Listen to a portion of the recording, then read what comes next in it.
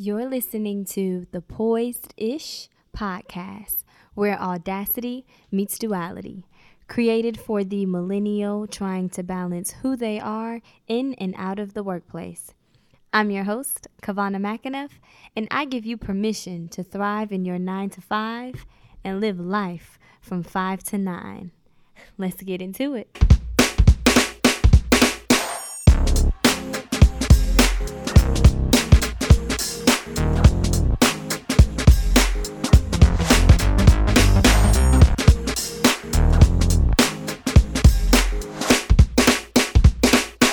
Well, hello, beautiful people. It is May, and I am back with another podcast episode. First things first, how is it already May? Like, y'all, 2019 did not come to play with us. Like, it is just moving and moving, and I just don't understand where it's going. Like, I feel like I need time. You know what I'm saying? Like, I don't know about y'all, but your girl needs some time.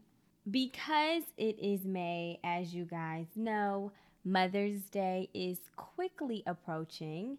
And while I decide on what I'm buying my mother for Mother's Day and what we are doing for Mother's Day, I will celebrate and honor her, I just wanted to pop in and do a quick podcast episode and share some things that are on my heart as it relates to my mom.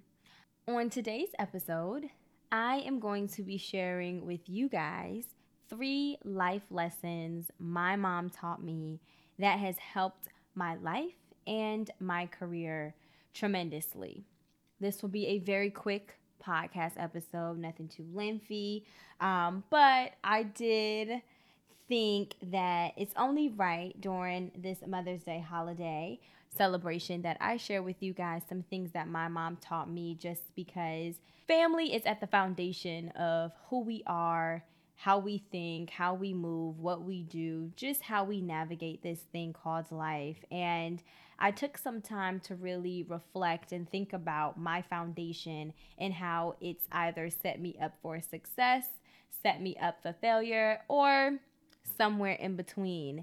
And of course, at the forefront of that foundation was my mom. She's taught me a lot of things, some good, some bad, indifferent.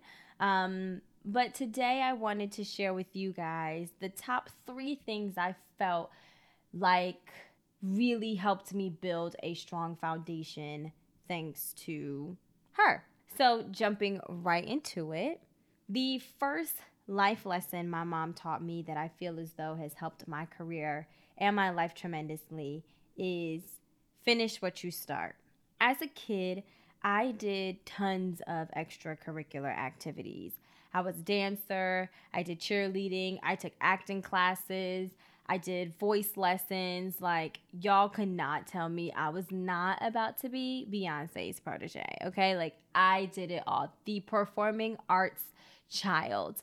This is why I don't know how to ride a bike, and I'm not that great of a swimmer, because while everybody else was, handling up on those childhood activities, I was too busy in the house watching music videos.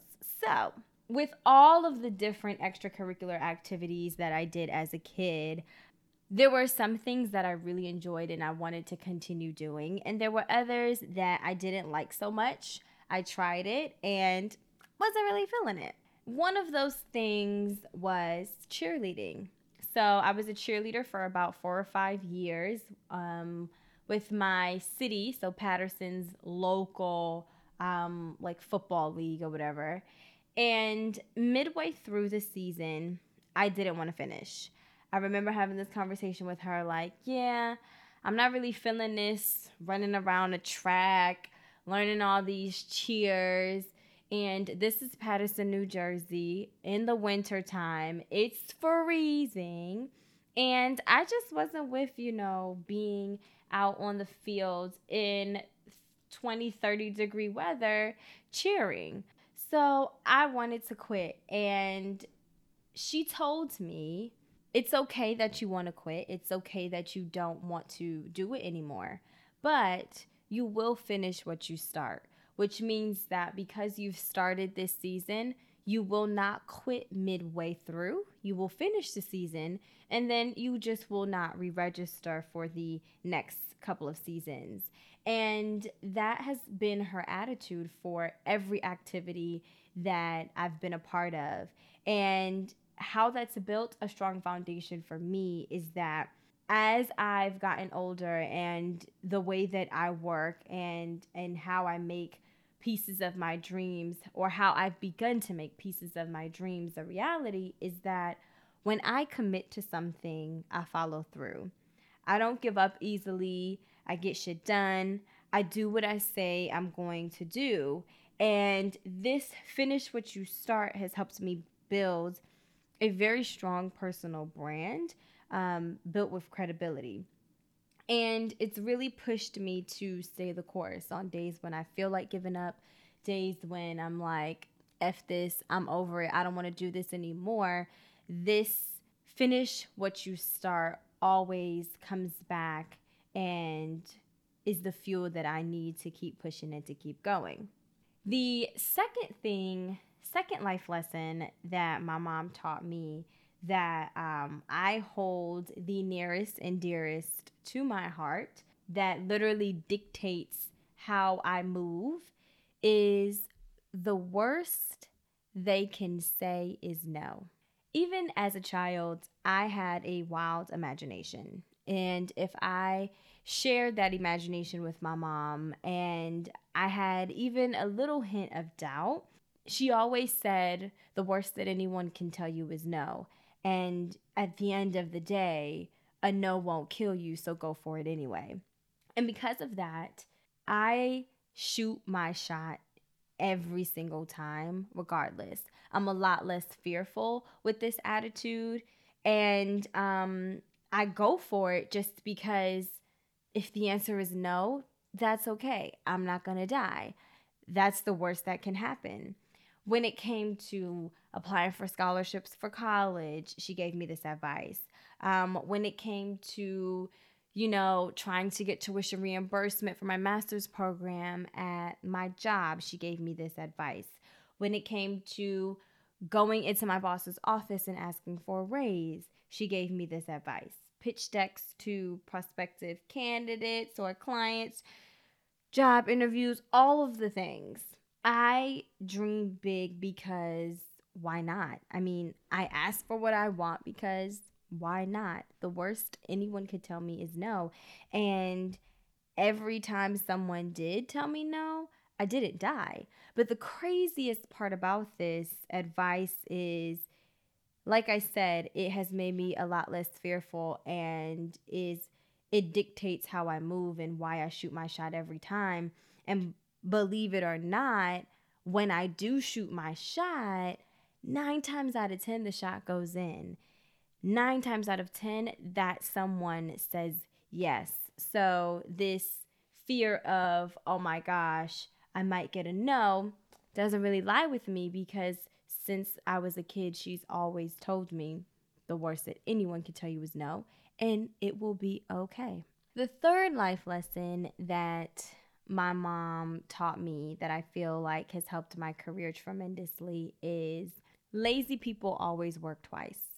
Because of this advice and because of this foundation in how I grew up, I do things right and do it with excellence the first time. When I was in high school, I wanted to go out. By this point, I was driving and I was ready to go. And I remember my mom told me, you can't leave the house or you can't go out until you clean that bathroom. And so I'm like, okay, whatever.